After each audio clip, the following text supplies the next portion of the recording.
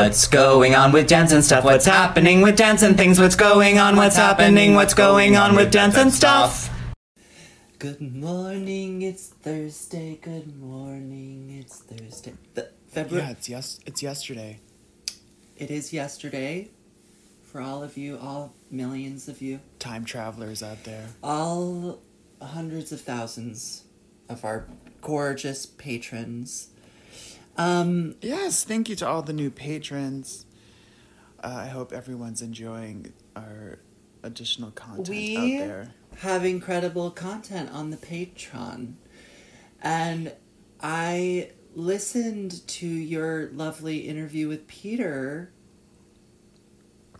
Well, that's going to be here. We'll put that on here at some point. Later on in this episode. Oh my gosh. Yeah, so Peter Smith coming at you in just a moment. I talked to Peter a few days ago. Was Peter at the house?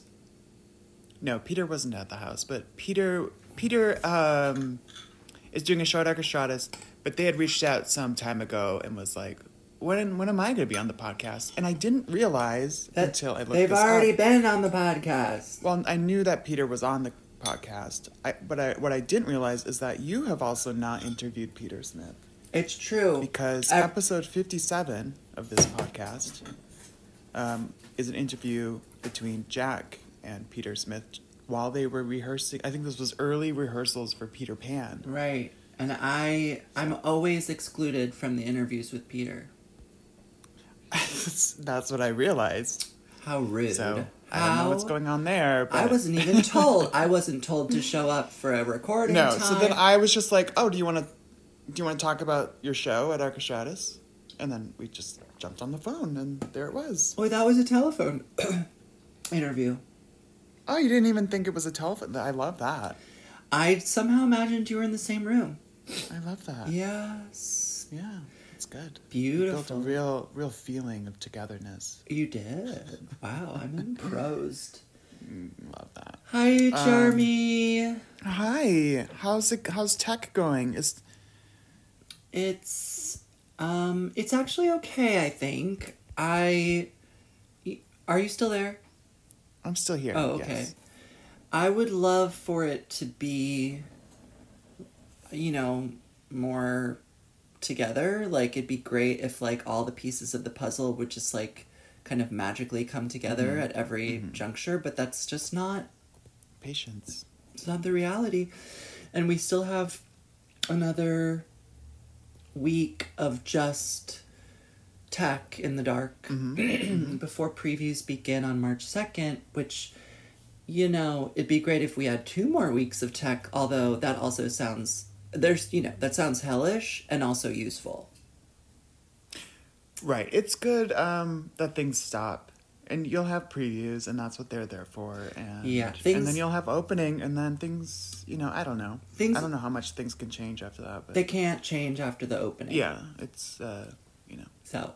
Well, there you go. But they'll change during previews a little, but so far so good. It's like, there's all these little things, and each little problem has to go through, like, a whole system of this kind of, like, theater hierarchy, so it just ends up being, like... Sign-offs. I can't just, like, grab a pair of shoes and go fix the color of it. I can't do that.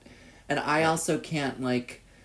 yank a headpiece off someone and be like, well, let's try this one. I mean, I sort of can do that.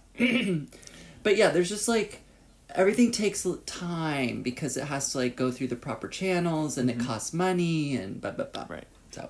Yeah.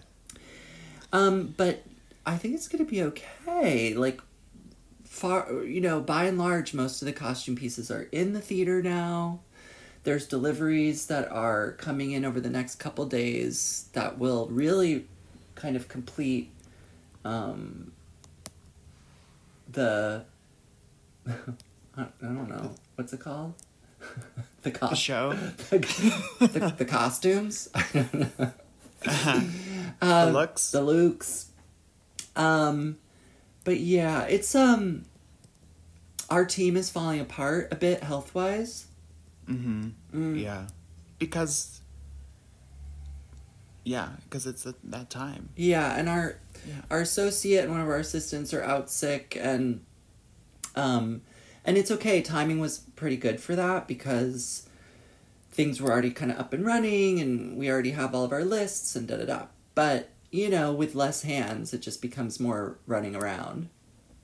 And we're still in hours and hours of fittings every day. Yeah. It's really something. But everyone get your tickets to Dancin'. There's a promo code, which is all caps Dancin' DM, that you can use to buy discounted tickets, $60 in the mezzanine, $99 in the orchestra. And if you show up in person at the box office, you won't have to pay astronomical service fees. So great. Yeah. Does the price stay the same once it opens, basically? Is that... I don't know if the discount code is like forever. Right. But you can... But the general ticket price is the same? Yeah, like right now, you can buy tickets to real shows, not just previews, at that price. Uh-huh. Oh, so using the discount code. You must use the discount code, everybody. Right. You must. Great. Yeah, so that'll probably continue. I think that's like... it's for people in the know, and if you're from Iowa... Well, if you've received the mailer in the mail, then you know. I've received the mailer in the mail via Instagram. You know what I mean? Oh, well, sure. I posted it, and I said, everybody, I know you're all poor. I only know poor people.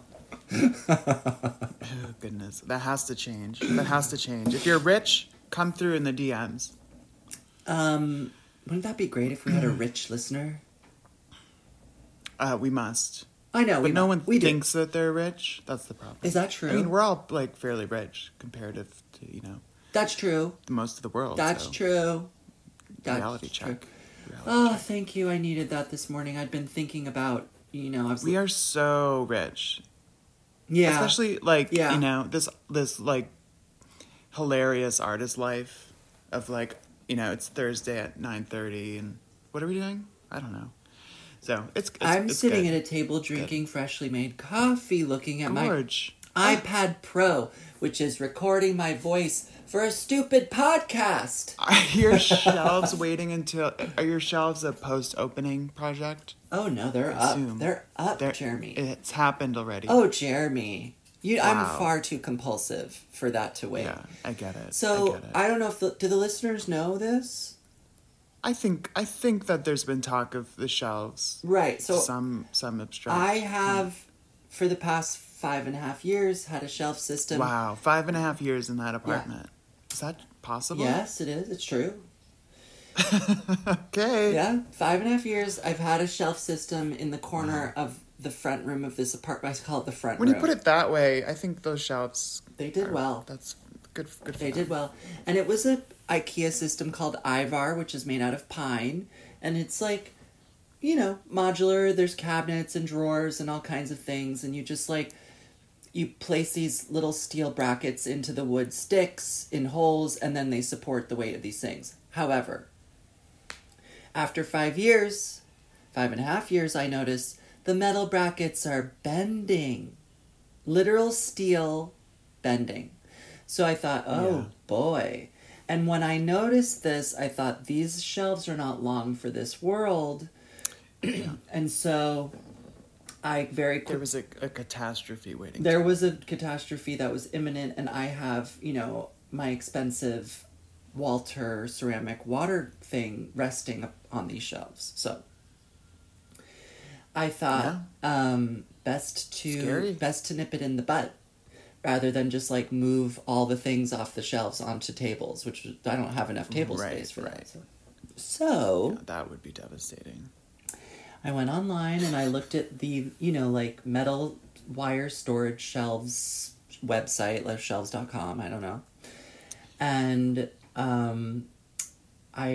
here's a pro tip, everybody. If you're in the market for these shelves, and you know the ones I'm talking about, they're the ones... We're talking about co-ops. We're talking about restaurants. Yep. We're talking about they're kind of fortified wire Yes, there's Yeah. there's steel The frame wiggly shelves wi- with the wiggly wire in front, wiggly. and it's all like sort of threaded down onto these 1-inch steel poles that have little ridges in them so you can pick where to place the shelves. Anyways, and it kind of is miraculous because you just sort of click on these little plastic things and then they just stay. It's kind of like how, but you know, physics. Friction and physics. Yeah. So I have built one of these systems in the past for my mother in her basement to store, you know, childhood ephemera in plastic bins. So I knew it was easy. Go online.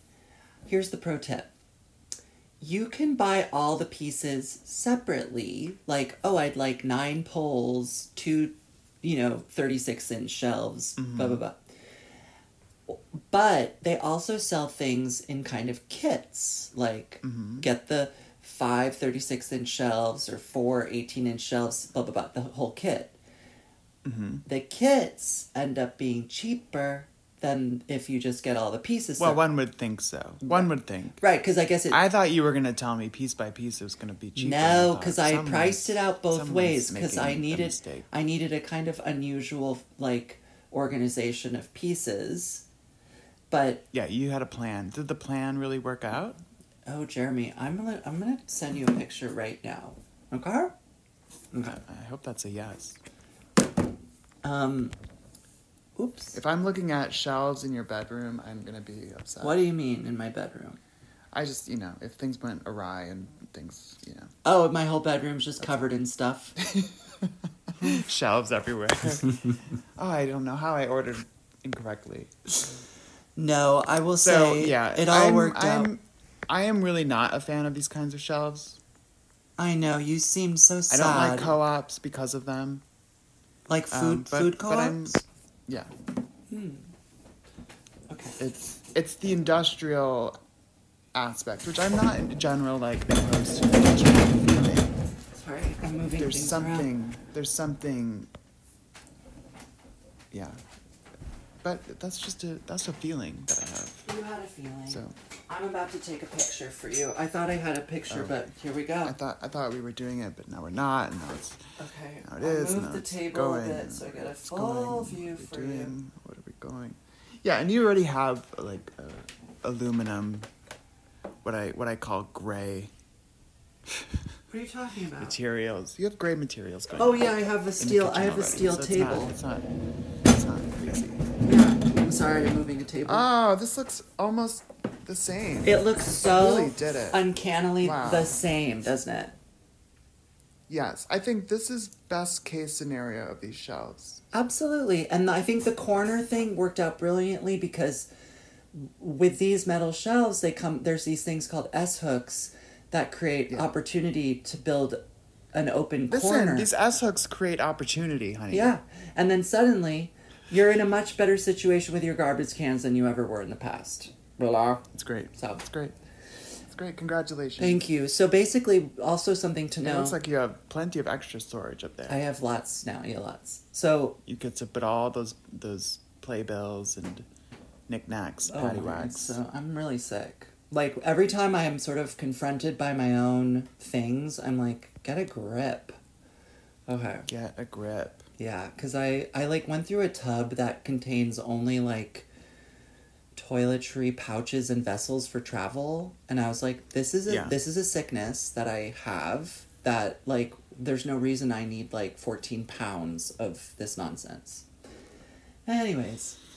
Well, you want it, and I mean, this is why you have to be as organized as you are. You do it. I mean, so. Well, here's the main blessings. The scary story about these shelves is that UPS was informing me when they would arrive, and I was scared because I thought, oh my gosh, how are they going to like deliver the packages without my neighbors being mad at me? I just didn't understand like the scale of the packages. So they said UPS has delivered your package, and I fully expected to show up at my apartment building with like death threats from the neighbors. But that wasn't the case. The packages were very small. So small, in fact, that I thought, there's no way this is all the shelves. And it's just a couple rods and little things and shelves. Yeah, the shelves are the and the bulk of rods it. are like divided into 2 pieces, so they're not so long. And anyways, and then I got home after tech, and the shelves had arrived, and I thought, should I start this I now? have to do it. Yeah, and I you just did. did, Yeah, which you meant just that I had to take everything off the shelves, dismantle the wooden shelves. That's the part that was crazy. The hindrance. And then clean the whole area, remove the stage that I had built for those wooden shelves to sit on because they didn't have adjustable feet. And as you know, I live on a raked stage in my house. There's a 2.5 inch variable in here. That's wild. Yeah. And then I proceeded to build the whole system and put everything back. And I was, in fact, awake until 5:30 in the morning. No way. Yeah. Sickness. I was sick. I started and I could not stop. Yeah, there's enough thrill in it to keep you going. Totally. I was like, I'm gonna be done with this. It's gonna be amazing. And to be honest, I went to bed satisfied. And even though the next day I felt jet lagged, I don't regret it. I don't regret it because I got it done. Yeah, it's done. Yeah. Done. Yeah. It's great. It's great. And it's I have done. since moved some shelves around, tried out new configurations. Yeah, and forever. I think I've arrived at a fairly optimal organization. So I've gotten a few new tubs at Muji to help out, and I love it. I love it. Congratulations. Thank you, and I feel safe. I feel safe with these shelves. That is so important to feel safe in your house. Yeah. Okay, one last thing about the shelves is that in the future, if I ever move, I feel like they'll transition well to something else, or even if one day I had a basement. To a basement. They'd be absolutely perfect in a basement. These are shelves for a basement. They're literally for a basement. I still love these industrial shelves that I got for my studio originally. Are they like mine? No. Oh. They are. It's like the frame is metal, but it's those like kind of keyhole shaped. Oh yes, I know the Things. ones. Yes, yes. And it's an unusual color. Yeah, those come in like nice. Colors. What colors? It's a kind of tan. Oh, tanny color. wow. It's very nice. And where do you have those? I kind of think I bought them from Amazon originally. And I think I looked for more of them some time ago and could not find them. Where do you have it? Those are in the basement now. Oh, they're basement. Did you have them in the old apartment? I had most of them in the basement there, and then I think I had one set of them in the office studio. So. Yes, they're excellent. But, this house, I'm moving to getting rid of all of the IKEA white. It's just not, it's not the universe for those things. Well, it doesn't survive, as we know, and... Right, and it doesn't, they've made it here, they're all in fine condition. Wow. But, it just aesthetically is not. I grew up in a household with a mother who often insisted on building bookshelves, in ways that the shelves would inevitably bow. Right. She was like... That's a material. It was a material and a physics problem where she was insisting on overly long expanses of overly soft wood. Right. And so, it didn't seem that unusual to me. Happens. But here I am. I'm rejecting my past. I'm insisting on indestructible. Indestructible. I mean, it's important to buy products that are forever, for the long term. Yeah. As Chris Bratton, my physical therapist, told me, I don't know if this is actually related, but when I had my first appointment with her last summer, she told me she had just had her apartment freshly painted, and she's 70 years old, and she said, well, what's great about having it painted this time is that this will be the last time. And it's like, Sure. you know, you have to plan. You have to think about doing things right for the future because, like, you only have so much more. There's only so much more time. And I don't want to keep having to deal with more shelves. That's right. So basically, these are don't. death shelves. These are you're gonna die with these shelves. Well, I wouldn't be surprised if they were somewhere, you know, or maybe I'll die because they'll fall down on me. Yes, these shelves are going to kill you. Yeah. So, but I could have killed me that night and in the wee hours of the morning when I was literally lifting huge pine cabinets up onto high shelves. Yeah. It wasn't wise, I have to say. But it's the adrenaline of the fix. Yeah. Yeah, I'm very like familiar very with this. strong when I'm determined to get organized. Oh yeah, as a child, I would reorganize for the rooms all the time, constantly, and move the most ridiculous things. Yeah, you have. I was just like, this has to go over there now. Yeah. And my parents would be like, how'd you do that? Oh my god. Well, you know, one time. You know, I'm like 7 years old, moving like a... Where there's a will, I don't know there's what I a was way, Jeremy. And if a 7-year-old needs to move a gigantic armoire, they can do it. Yes. This is the story of the mother lifting a car off of her child or whatever. Yes. Yes. And sometimes, you know, the urgency of that is equal to the urgency of wanting to rearrange a room. Absolutely. I think if you can't do something, you don't want to do it enough. Totally. Totally. So try You know, harder. when I was in Ballet Met, I was 22 at the time. I joined when I was 21. My mom at some point was driving through Ohio with her friend Lisa, and they stopped for a night in Columbus, and I think they saw a performance I was in, and they slept in my apartment, which is absolutely insane because it Gross. was a studio. But anyways, it didn't seem so insane then. But you know, we set up a mattress on the floor, whatever, it all was fine. But Because how old were they? old, you know, like in their 50s. My mom was in her 50s. Yeah, so still older than we are now. Yeah. I mean, maybe Lisa was more or less my age I am now, 42. It's like, get a grip. Get a hotel room. But anyways, I came back from the theater on a night, I guess, where they hadn't seen the show, blah, blah, blah. And my entire apartment was rearranged. And I love that. my mom was asleep and Lisa was awake, and I was like, what's going on? She's like, she needed to do this. And I was like, I was mad, and I went to bed, and when I woke up in the morning, I looked at it and I was like, she's right. That's correct. She's right. Yeah. And again, urgency. People like you and my mother. It just has to be this way. It had to be. She couldn't fall asleep in that apartment until it was arranged in a more effective way. Yeah. Also, like, wherever you live, that's her house, so. Yeah. Fair enough. Fair enough. Thanks, Fair Mother. Now that you're in the Broadway community, I feel like we should talk about this parade situation, which we talked about parade some time ago, and I was like, well, is it about Easter parade? And you're like, I don't know. So apparently this musical is about this real life incident wherein this Jewish man from Brooklyn who moved to the South was accused and convicted of raping a young girl who was working in, I guess, his factory or whatever. Right. And then he gets a death sentence, right?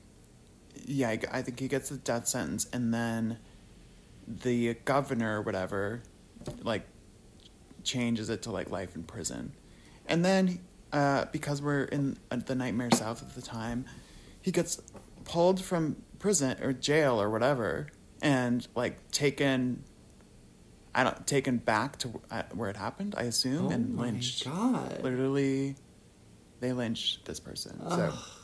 So this is, like, I think it's also a moment of, like, kind of a resurgence or something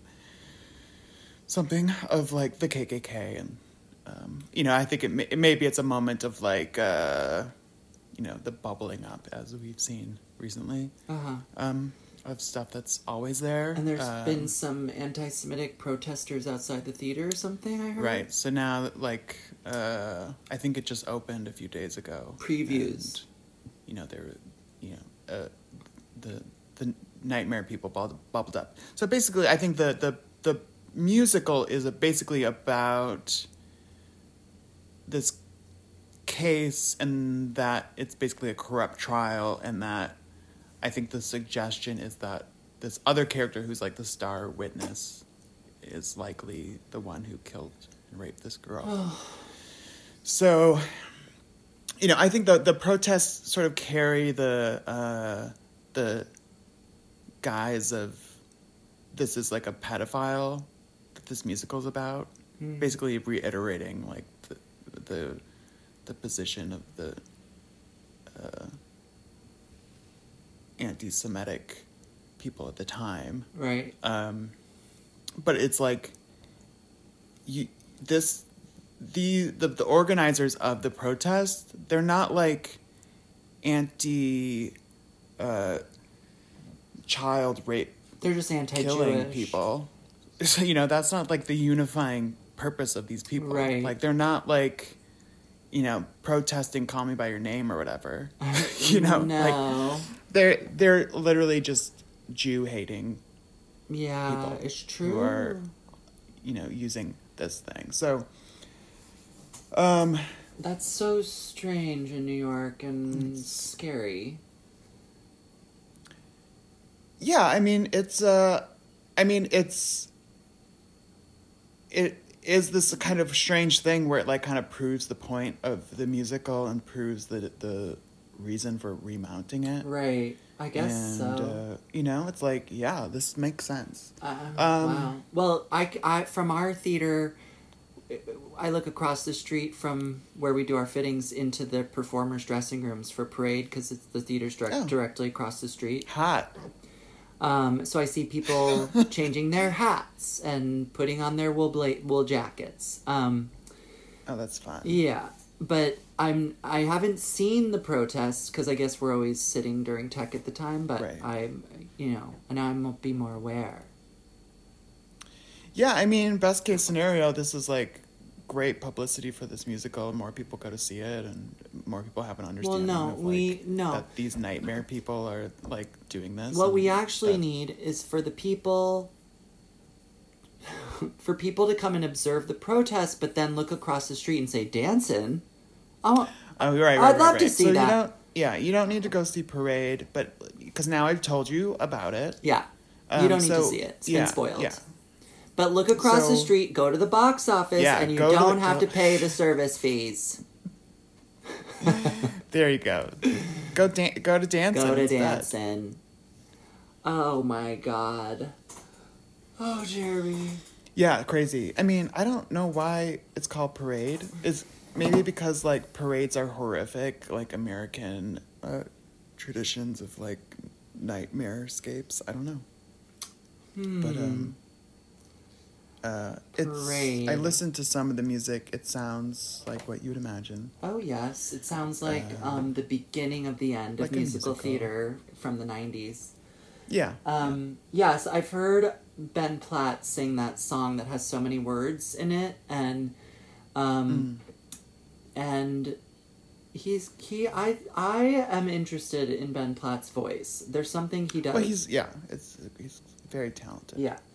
And who plays his wife? Michaela Diamond. I have literally zero understanding of who she is. I don't know the history of this actress, but she must be someone because she's on the marquee.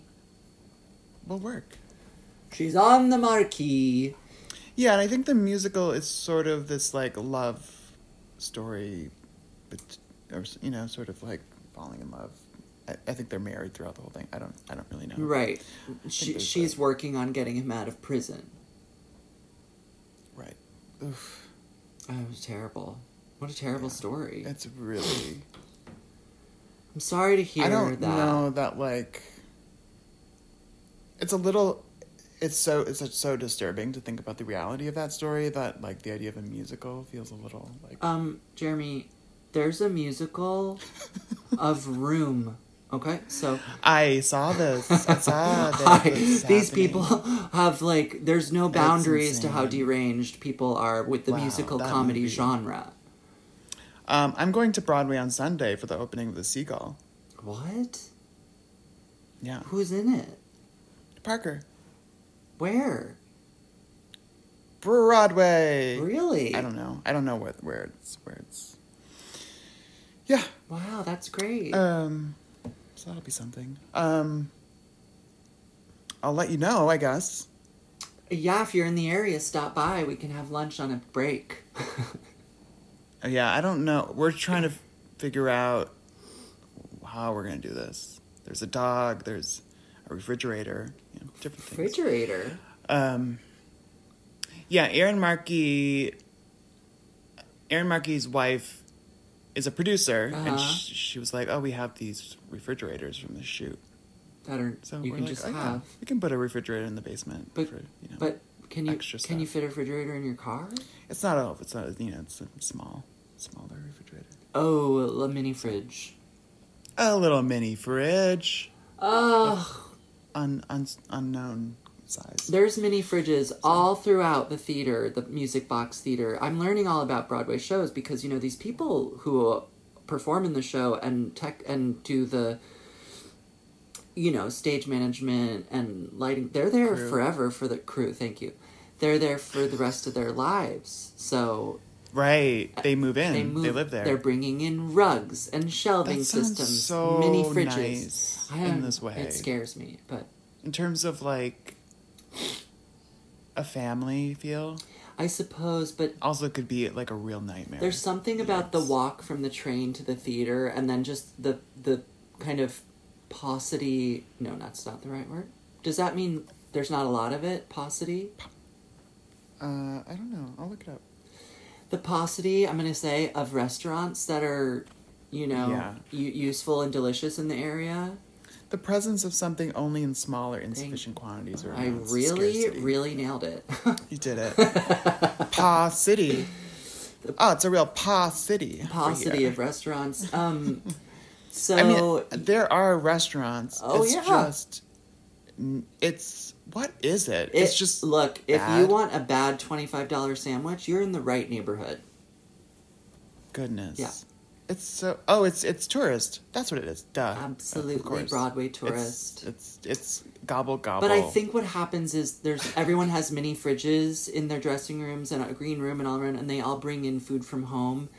And they all have these black velour bathrobes that are been given to them by the production that they wear all around the theater because they do all of their dressing and changing on the deck, on the stage level, because the dressing rooms are 3 or 4 floors up. So see this. Okay, this I'm gonna submit this to the Broadway sandwich folk of I'm kind of this would be an interesting episode or season of sort of the theater as a home. Oh, the reality show of teching a Broadway show is amazing. It's just drama. How great is that? It's a show called Tech Week. Oh my god. And each season it's a different show. That would be great. You're welcome. Get Garen on it. Get Garen on copywriting this. Copywriting. Oh my god, I was having a slice of pizza across the street from the theater, and who should walk by saw someone. but Justin Scribner, Garen's brother. I think, is Justin doing parade? Yes, Justin is stage manager. Oh, I love that. And I That's ran so outside nice. and we had the loveliest hug, and hopefully we'll have dinner break together soon. Sweetheart. I know, love him. Yeah, that's so nice. Yeah, that was kind of the person I was thinking of in terms of the feeling of family home theater experience and being taken care of and just a kind of loveliness to an experience. Oh yeah. Yeah, so nice. I'm sure Justin creates a really festive environment. Yeah. That's what I imagine. But we have an amazing stage manager on our show named Beverly, and we love. Oh, that's great. And she screams at the director, which is fun. The stage manager's really, really crazy. So, I mean, for Pam's show at Bard, Betsy was the stage manager. What's Betsy? Ayers. Did they make that up? Ayers, yeah. Mm-hmm. So she kind of became my assistant director. It's kind of the film version of that. It's the person who yells at people and gets them to where they need to be. I love that because I don't want to. It's really not the role I want to take in anything ever. Is yelling at people. So that was a real gift for the Better Day film, to have someone to like yell at people. Someone who's and get skilled things and done gifted at wrangling. Wrangler, yeah. Huge amount of wrangling involved. It's crazy. Yeah. Just like, it's great. Anyways, Broadway, huh? Facilitator. Broadway. So EO is now on Criterion. Oh, really? I will watch it. Yes. Okay. It is. Maybe I shouldn't say anything. You love this film. I love. Get Criterion. I have it. I'm stealing yours. All of his. Oh, good. Watch all of his movies. This movie is bizarre. It's excellent. I have one issue with it, but it's fine, and we'll talk about it after you see it. All right. But yeah, that's good. I needed something. I'm considering going to see it in a theater actually, because wow, it's quite something. I needed that to watch, and then also because the only other thing I got caught up on The Last of Us, which I am enjoying, and also like I like looking at Pedro Pascal. I appreciate their presence on film, and I'm also not convinced that he's a great actor. I am not either. I did watch a YouTube video of Pedro Pascal giving like best movies, favorite movies, and I was swooned. Oh, I mean, he seems like heaven. Yeah, and at the same time, I'm like, it's okay. I think it's okay. Look, I think I have no. He really, really lucked out getting the part of the Mandalorian, which is a faceless role, and I think because it kind of revived the Star Wars franchise, which is, big money, I think the studios now know that Pedro Pascal can headline. Pedro was also in the Game of Thrones, Narcos. No, but that Kristen Wiig movie, The Cat. Was she a Catwoman? What is she? Like? Oh yes, Pedro Pascal is the bad guy in Wonder Woman 2. Wonder Woman 2, yes. Which was also not great, but yeah. So I have not seen any. I have not been swooned by the performances. But, no, but as a person, I feel great about them getting work and working and work, honey, work. Work, Pedro. Okay. Did you see anything else? Gosh. Because I watched Sharper on Apple TV Plus, which is, I believe, what it's called. What is that? Sharper is this Julianne movie Moore? that is being sold as Julianne Moore's movie. But it's not. It's a solid ensemble. I think it's a good movie.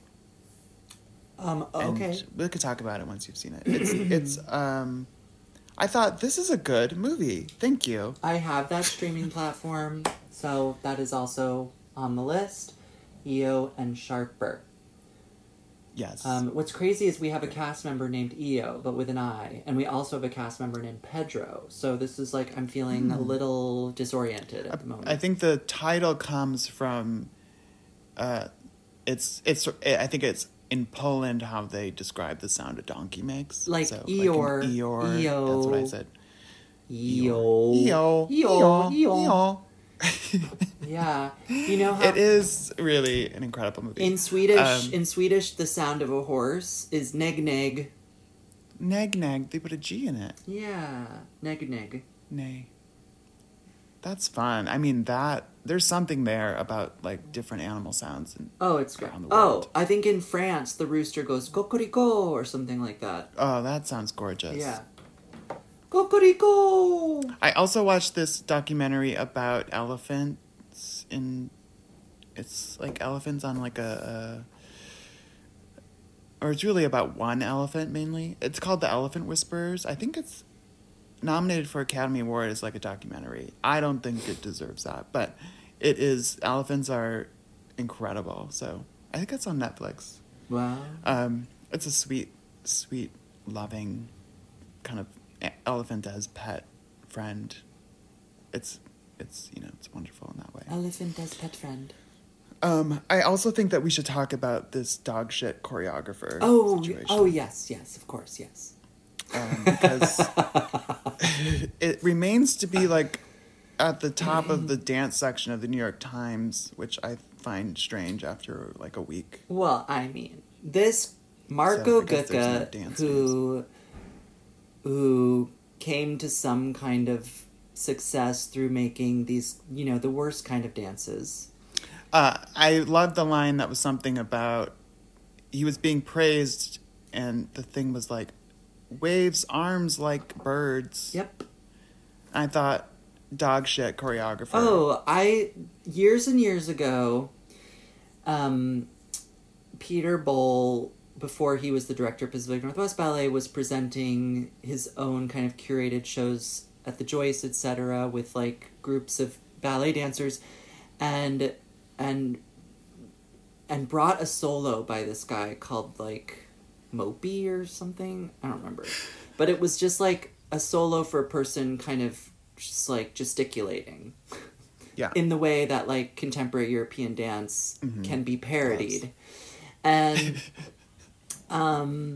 then that solo was then brought into the repertory of Pacific Northwest Ballet when Peter took over, blah, blah, blah. So that was kind of like the extent I knew of this person's choreography. And then it came to my... I started to understand that this person was making lots of work in Europe, and then I didn't even know that he was the director of a ballet, but then this happened, and I learned some more. Right. So this being, do you want to say what happened? You go ahead. So basically, this choreographer gets a negative review, which I read this review and I thought, Normal. I mean, not normal. I mean, obviously, this person didn't like this piece in general, but it wasn't like, it was sort of like either this is like contemplative or like makes you want to kill yourself. It was like. Was it snarky? It was like a bit snarky. Well, that's fun. But like, yeah, I don't know. It seemed like a review by someone who's like trying to write a review to, to get a news. rise. Yeah. Also, I guess. So people will read the dance section. Totally. You think anyone's gonna go see it? It definitely did have a sense of like, maybe you'll love it.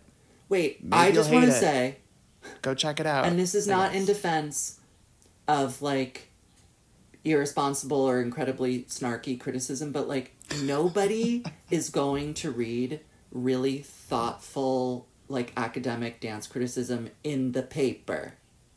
Yeah. It's boring. Okay. Anyways, that said. Yeah. It's tricky. But anyway, so then she goes back to the ballet, and basically this dog shit choreographer, basically confronts her, and then at some point pulls out his dog's shit and puts it in her face. Sorry. Which, is problematic in that that's assault. It's literally assault. So it's also further, because I was thinking about cancel culture and like, there are people defending this guy as like, oh, it's like one of the most important German choreographers of our time, flapping arms or whatever. Right. And it's like, if this had happened sort of outside of the workplace, this is literally in the workplace. This is at the ballet. This is also like illegal activity. Totally. This is criminal. It's also the way that it's tied to the working itself. Like, this is a professional relationship. Even, even if this review was like hideous, like you don't professionally get to act like that. You don't, as a citizen, you don't get to act like that. It's why it's illegal. So I'm like, this is pretty disqualifying as a job. Like, you don't get to treat people like that in a workplace. This is also such a like, not just like a person to person thing. This is as a choreographer, this is your universe of work. And as like a director. So yeah, it brought up questions around cancel culture for me, and like where actually someone being canceled makes sense. And it, for me, it's like this, it's like a professional, it's a job thing. Like, this isn't, it'd even be different if this was just a choreographer who came in and set a piece. Oh, right. Still not, like, good. Well, And- I mean, this person is employed by the Opera House to lead the ballet. Exactly. So I'm like, you should be fired because this is bad behavior as in regards to you. The person who should be the most ashamed, I mean, this person's clearly insane, but the person who should be, like, the most embarrassed is the woman who runs the whole organization, who basically apologized, who basically defended him. Yeah. I mean, the way these people are apologizing is sort of not to be believed. That they're just like, the thing I did is bad. Right. However, what's being done to me is destroying art. And you're like, no, you're destroying art by making these dances. Yeah, because it's not as if... So another route that this person could have taken was to make a ballet wherein there's a critic and you put dog shit in their face. Like, you know, then, like... being canceled for doing something like that, where, like, we're not talking about, like, artistic expression here. We're not talking about, like, an artist saying a thing or doing a thing. You know, this is not, like, sanctioning artistic voice. This is about bad behavior as, like, citizens in the world. It's related to, like, dance as, like, a form of speech, only, like, peripherally. Right. This person, it doesn't matter, like, it doesn't matter what's happened to them in terms of their feelings toward a critic. This person attacked a woman with dog feces. While at work. Like, a coworker of sorts. That's, you know. That there was even a period of days where they were deciding whether to dismiss this person or not. I'm like, what? Wait, what? Like... Right. No, you're done. So, because for me, the fact that it happened at the ballet and inside this ballet dynamic, or what I want to call it, like, workplace, because if this was, like, an external relationship to, like, something unassociated with the job, I'm not sure that that person should be canceled for their job. Because, like, the legality and the repercussions, I think, should come from the law. You know, so that's sort of why I keep reiterating this thing of, like, oh, interesting, like this because this cancel culture thing, I think, is problematic in that, like, I don't think every bad thing or incorrect thing a person does should result in their, like, job being destroyed. Well, I just want to I want to propose this. Do you think that this man is employable as a director of a ballet company as someone who has assaulted a woman? Like, outside of... If the scenario was that of, like, outside the workplace, yeah. Right. I think that's tricky. I don't know, like, you know, like, should felons be allowed to work? You know, like, is that what the question, sort of what the question is? You know, it's a tricky thing.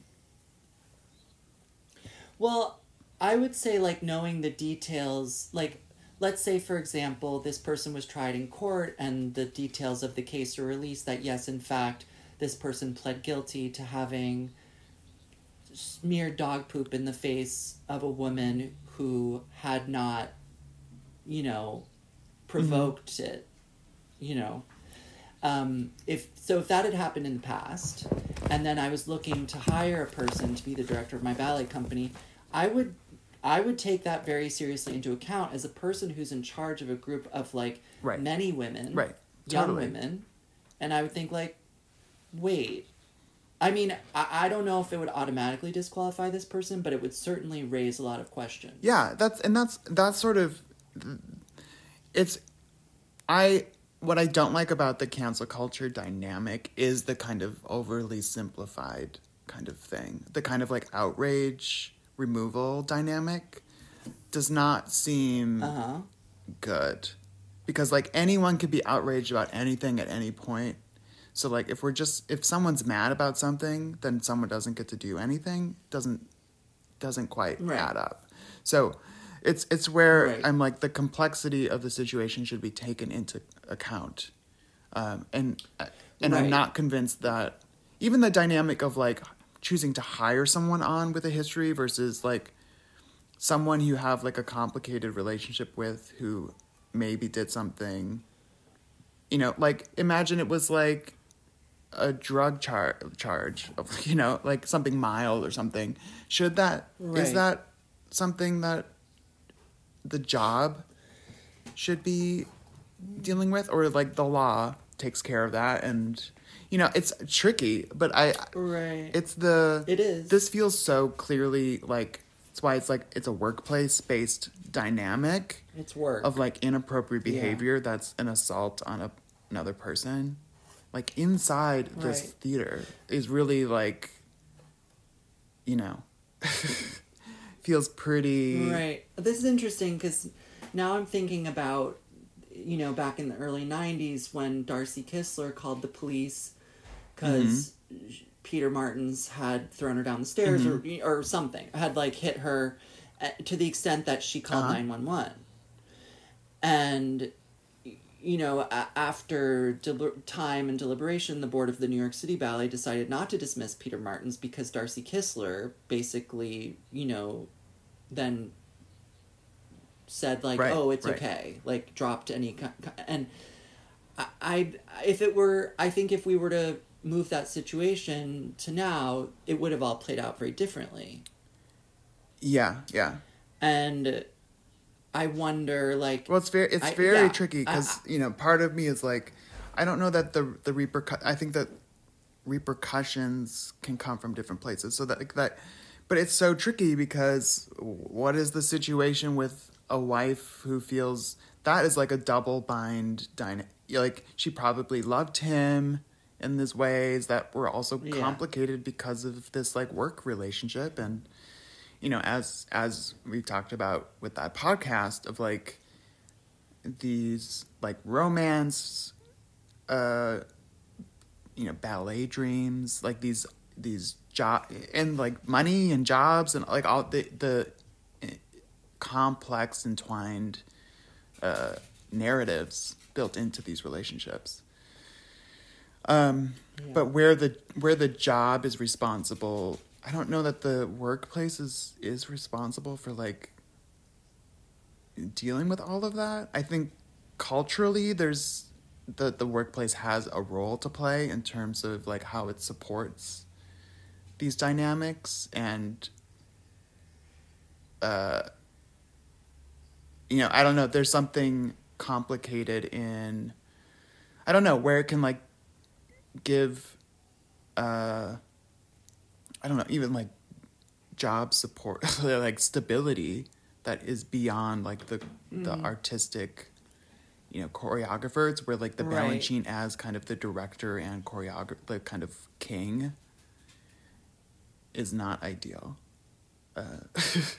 So well, gosh, reading this Jennifer Hammond's book, like if there had been a kind of HR structure at the New York City Ballet in the 50s and 60s, there's literally no way he would have been able to stay in his job.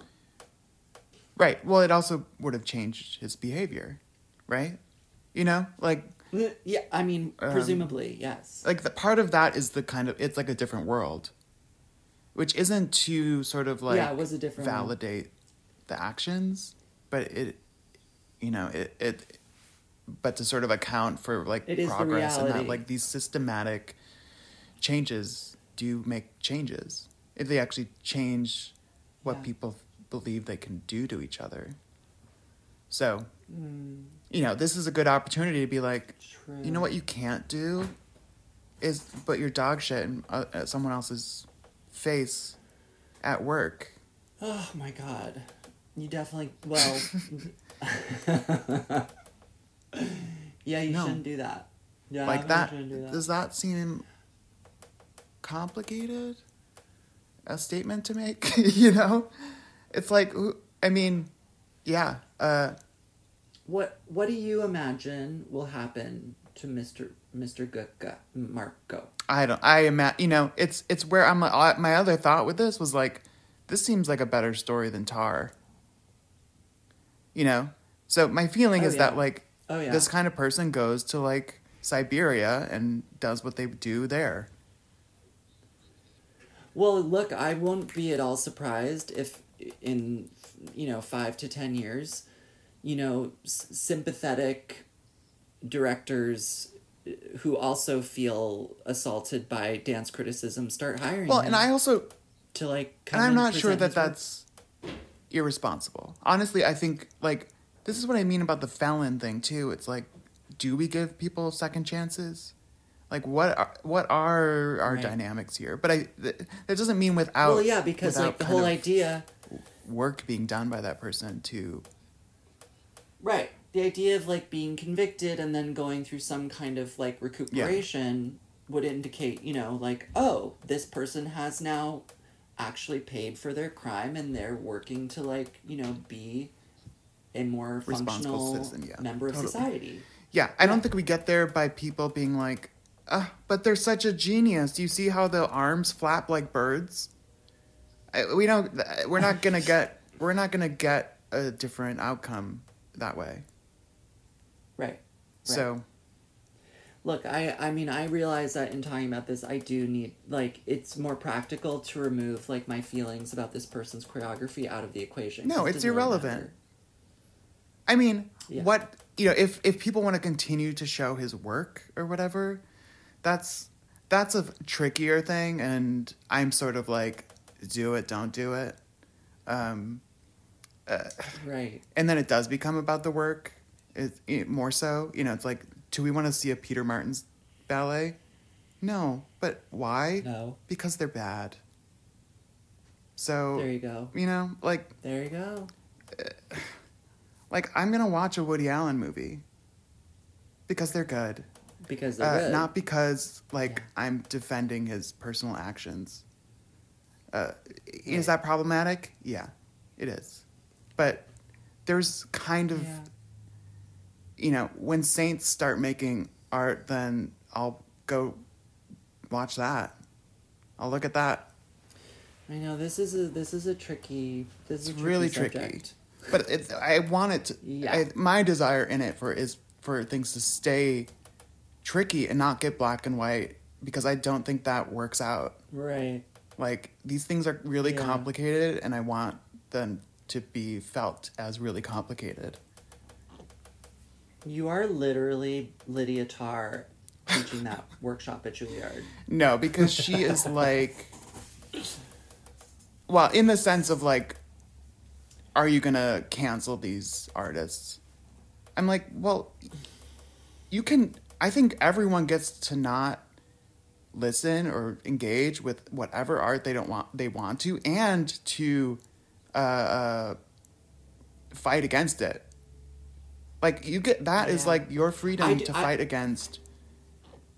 Like, I feel like we're constantly fighting against work we don't like, against people that we feel like are like a Peter Martins vibe. And that's our right to do that. Yeah. I also believe in people's right to show that work, to perform that work, to, go see that work. So. Yeah.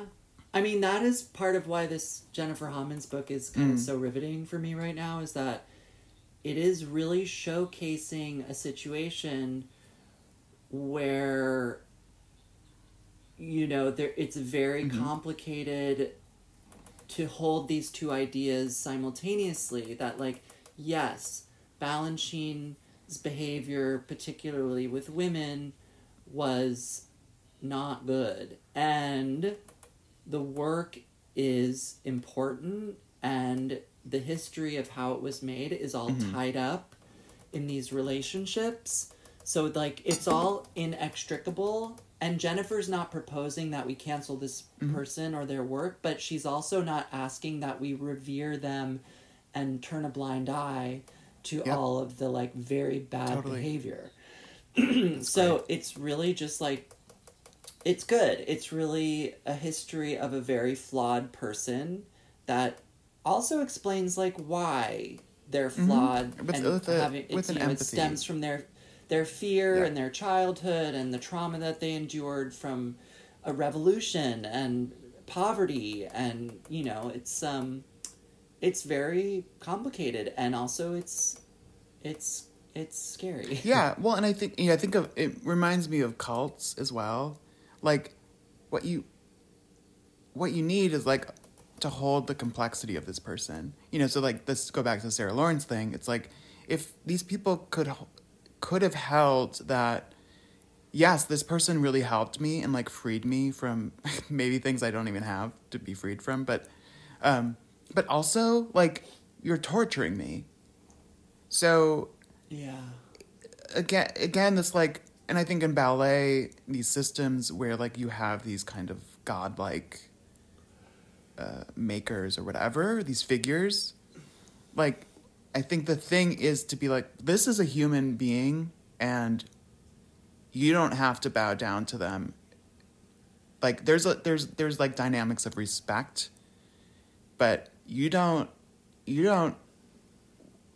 we're not creating a situation here where like this is a untouchable godlike figure who, whatever they do in like the Larry way of the Sarah Lawrence cult, like they are not God here. So if something's going on that you don't like, let's have a conversation about it before we get to the point of like, these bad things don't need to happen. I mean, bad things are going to happen, but this like building in kind of buffer space around these dynamics that I think often happen because of a kind of religiosity around these figures, which institutions do a lot of work to project a godlike genius quality onto these people. Yeah. And then there are consequences. Wow. Yikes. Wow. I really hope you make it through the... Oh, I know you keep returning the Mr. B book. I only returned it once. Okay, well, I'm... Maybe I'll read it. I'm actually reading this book about Trisha Brown. It's called, like... Oh, it's upstairs. Choreography as Visual Art, I think, is what it's like Trisha Brown, choreography as visual art. Did she write it? No. It's... I actually really like the writing, but I can't remember who wrote it, and... The basic premise of it is not... I sort of assumed it would be like looking at Trisha Brown through her visual art, which it's not. The idea is that Trisha Brown approached choreography like visual artists of the time were approaching art making, which is a kind of like formal questioning everything formally of like what is, like, think of Jackson Pollock and like what is painting, or Duchamp, what is art, and Trisha Brown like sort of like what is dance, which is kind of the foundation of downtown dance. Which did lead me to Balanchine and this question of like, what is Balanchine doing? Balanchine, I think, isn't questioning like what is dance as much as what is ballet. Is where I landed. I don't know. How do you feel about that? Well, I think that yes, that's true. I think Balanchine chose to engage with ballet because Balanchine was very much inside of a philosophy where like ballet was the greater art form, which is like a very colonialist kind of misogynist structure of being like ballet is the greatest. And I think Lincoln Kirsten really like reinforced that by always being like ballet is like the finest and ballet is like the most advanced and the most like history and the most pure and blah blah blah. It was just all this like white nonsense. But it also like that kind of rhetoric that they were engaged in making through created an environment where they were icing out Right. all of the other people who weren't doing what they were trying to do. Well, actually, literally everybody that wasn't Balanchine.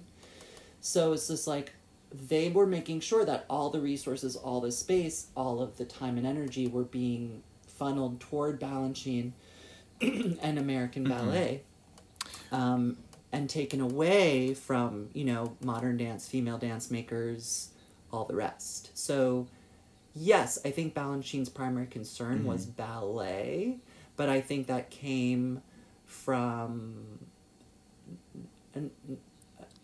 a not very... Well, I mean, I think these things are always built on... They come out of the pre-existing worldview. So I think Balanchine, Balanchine, Right. it comes out of, like, ballet is dance. Almost, you know, it's like, obviously there are other forms of social dance, whatever, that Balanchine is well aware of. But for him, like, ballet Of course. is the Well, tip of the Balanchine- spear in terms of, like, dance as a cultural form. So if I'm going to revolutionize and Balanchine that, wasn't disengaged from Right. other forms. I mean, Balanchine was employing right, Martha right. Graham to come and collaborate, and Paul Taylor, and I think that came from, like, a culture of dance at the time where, like, there were these people who were expanding the form in really consequential ways, and I think Balanchine wanted to be a part of the conversation until it was like, I have everything, and now it's just me. Right, but I think Um, through this position of, because ballet is a niche. I mean, in my worldview, ballet is a niche corner of dance, rather than the tip of this spear of, like, kind of perfection of dance, which I think might be more the Balanchine position and the Lincoln Kirsten position. Right? Like, not see. of, like, oh, there's modern and there's ballet and there's this and that or whatever. And they're kind of, they each have their own perfections, but they're equally, like, valuable. That's, I think, more my worldview. But I think it's a more of a tiered pyramid of, like, those elements. So, like, Martha Graham could make, like, a great modern dance, but it's never, the best of that is never going to touch ballet in the world of Balanchine. It's sort of my sense of that hierarchy. But Balanchine did not dismiss, like, Mary Right, Wigmon right. and Martha Graham and Paul, to the extent that he wouldn't steal Right. their ideas. I think he was more than happy to kind of, like, borrow conceptually from them, but then just through the lens of, you know, his form. Yeah. I mean, right, the hierarchy sets up an ability to appreciate those other things. You know, as the king might give, like, some money to a lord or whatever to, like, do whatever, as long as they don't threaten the hierarchy. Right. Interesting. Yeah. I mean, even Balanchine had Merce come and make Summer Space. Right, but with the Merce New York City is like, Ballet. in line with Or- a kind of grand Set universe Summer of, Space, like, rather. of really redefining finding, like, a new language for dance. You know, and it... Right. Well, what's Right. interesting about Cunningham is, like, that work looks more like ballet. So Yes. it has an interesting crossover point there. You know, and it's where Pam gets to make ballets. Because her language also has that relationship. So... Totally. But Pam isn't, like, I mean, in interesting. that Balanchine world of, like, that dance dynamic. Did you ever see the New York City Ballet do Summer Space? Is that the one with the, like, pointillist background? Right. Yeah, the I think I've only Rauschenberg seen the dots, video of that. unitards. Oh, on the 3D Cunningham movie. Well, it's in the repertory at New York City Ballet. Balanchine, I think, in the 60s or 70s... Cunningham staged a version of Summer Space on the New York City Ballet in pointe shoes. originally, and then I think that quickly. Originally, that as went in like away when they after subsequently- the original piece. When he first Yeah, said it. Balanchine Yeah. had made Summer For his Space on like Carol and Viola Farber, Carolyn Brown, Viola Farber, but then he made a version for the New York City Ballet, and there were pointe shoes involved. But now there's no pointe shoes. That's involved. interesting. Yeah, I Yeah, would be bring it very back. very curious to see the point I shoes. mean, do a version. program when they do it twice. 2 casts. That's interesting. Okay, I'm Balanchine. Wow. Anyways, I'm thinking back through this Jennifer Hommans book, which is now like it's there's so much of it. I like almost now that I'm in the kind of salacious part of like the 1960s and 70s, where everything was just kind of like where things got really wild with the Suzanne Farrell situation. It almost has made me forget like how much has happened already. Like anyway. It's a big book. Anyways. Big story. Complicated. Very big story, big book. Very complex. Yeah, I will keep going with this Trisha book. I find it fascinating, and even like first 10 pages, I was like, this is how choreographers need to be thinking. So, cool. Yeah. I will. Maybe I'll get my hands on it. Anyways. Yeah, I guess we should talk to Peter now. I mean, I guess I should talk to Peter now. Oh, you should definitely talk to Peter and exclude me yet again. Yeah. Maybe I'll talk to Well, that someone was next part week of. and I was like, surprise you. because I have told you should do that. I was like, well, why don't I just do it? I know So I did, and that's this. All right, maybe I'll get a Broadway perspective. But yeah, Tuesday, Peter is. I think guess- they're kind of. It's more of a my Sussex, because Peter did this past Tuesday, and from the post show posting on the socials, it appears that it might be more of like a Peter Smith curation of comedy and lore. Well, they said Okay, as much yeah. in the interview. I wasn't sure if that was the case. You weren't listening. Well, I mean, I think it's good to project a kind of social community sense, but it really seems like a multifaceted experience. So that's happening again this coming Tuesday. So if you want like delicious food, go to Archestratus and have some good times. I thought that I might be able to go, but I'm not going to be able to go. In my comment about bringing a Broadway perspective, I neglected to remember that Peter is a Broadway That's right. performer. Peter Smith of Broadway. So, And anyway, of stage. I guess stage we're and already screen. getting a bad Stage perspective. and screen. Stage, Fame. screen, bookstore. Yes. All right. So let's take a listen.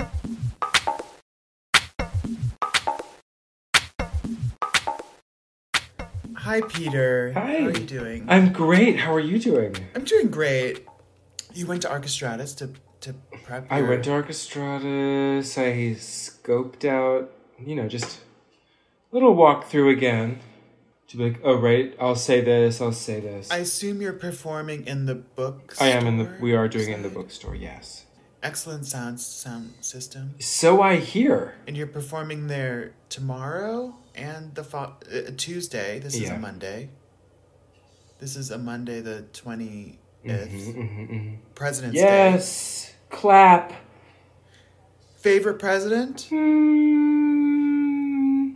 Probably, I'm going to say FDR. FDR. Okay. Because? I like that he's... big ideas. Big project. Big ideas. Big ideas. Yeah. Violent as ever, as they all are, but... Well, there's... I mean... Big ideas. Comes with the gig, I guess. Yeah, but he had big ideas, And a scary brother. Teddy. I don't know about that. Teddy Roosevelt, scary guy. A real frontiersman. Yeah, real scary guy. The teddy was to throw you off, thinking a teddy bear, you know. Exactly. Trickster. Yeah. So you're doing a show. You're doing 2 shows. Are you doing more shows? It's 2 shows. You're going to start with these 2 shows at Orchestratus? Gonna start with these 2 shows. You know, we're recording the podcast right now, right? Yeah, we're recording it right now. Are you recording it? I'm recording it. I am recording it right now. But so I'm recording it and you're recording it. And it has begun. And it is currently it's happening. present time. Yeah. You know, we're doing the 2 shows at Orchestratus. And yeah, you know, we've got material to try. People in my community have material to try. So fun. Keeping the instrument warm, you know. I mean, it is pretty rude of you to be doing this, I would say. It's rude. Because I lived in Greenpoint for years. Yes. Years. So, you know, yeah, it's pretty frustrating. You know... Jack said the air in Greenpoint is toxic as well. Well, I think the air... everywhere. Fair is foul and foul is fair. Hover through the fog and filthy air is... kind of the mood, is the vibe for, I think, for the past... The rest of our 3 years. And the rest of our lives. And it's happened before, and we're in it now, and... Yeah. Yeah. So that's fine. It's fine. We just have to keep going. It is what it is. We just have to keep going, keep breathing into our center. Keep breathing, yeah. Yeah. You know, there is a possibility, there is a world in which I will be in New York City next week. So stay tuned. Stay tuned, everybody. Stay tuned, everybody. On Tuesday, you mean? But yeah, so for the first show, which is happening tomorrow, which is days before this podcast comes out. Exactly. Our listeners will not be able to see that show, but there's another show. On what day would that be? That's going to be 7th? The 28th. The 28th of February, which is leap year Am I dynamics. right? What's going on there? I don't know how that works. Yes, 28th. How does the leap year work? Is that the last day of the month? In February, some years have some years there's another day? 29 days. Yeah. So And I'm pretty sure that day, and then you age Yep, at a slower exactly. rate. My friend Kara Stevens, childhood friend, was born leap year, and as a kid, it was like, Congratulations. you're actually only 4. You know, I'm looking up. I think 2020 was a leap year. Well, 2020 was certainly felt like a leap year. Thank God. Which means there's an extra. We Because did have an needed extra that, day. We needed that day because we lost the rest of them. And that was before COVID started. Can you even believe that happened? It's still happening every day. And it's not any easier to believe. Did you have must have had COVID. Everyone has. I haven't, but everyone has. You must have had COVID. Yeah, I had COVID. I've had COVID. Millions of times. No, only once. I was like, has it happened twice? And I've had scares, but no, only once. Yeah. I've had scares. It's scary. I have had scares. Oh, you did Weirdo Night? How wonderful was that? Weirdo Night was wonderful. I was so sad to not be there. Jibs Cameron is a genius. Really, really, really, really. And you didn't know Jibs before this? We had met before. But you hadn't, yes, worked. You hadn't had a... No, we haven't stomped. We haven't, clomped and creamed together, Yeah. Yeah. That's so... We haven't done that. That's great. Friend of the podcast. Genius. Friend of the podcast. I really wanted to see the pilot of that show. It looked incredible. It was really funny. The puppets. Really funny. I was like, Pee-wee. Incredible. Give it to me. Make this show Really, happen, really someone. Yeah, more weird. I mean, just making like a container that she made this, like, she gives this weirdo container. It's such a, that itself is just a gift to the universe. It is a gift.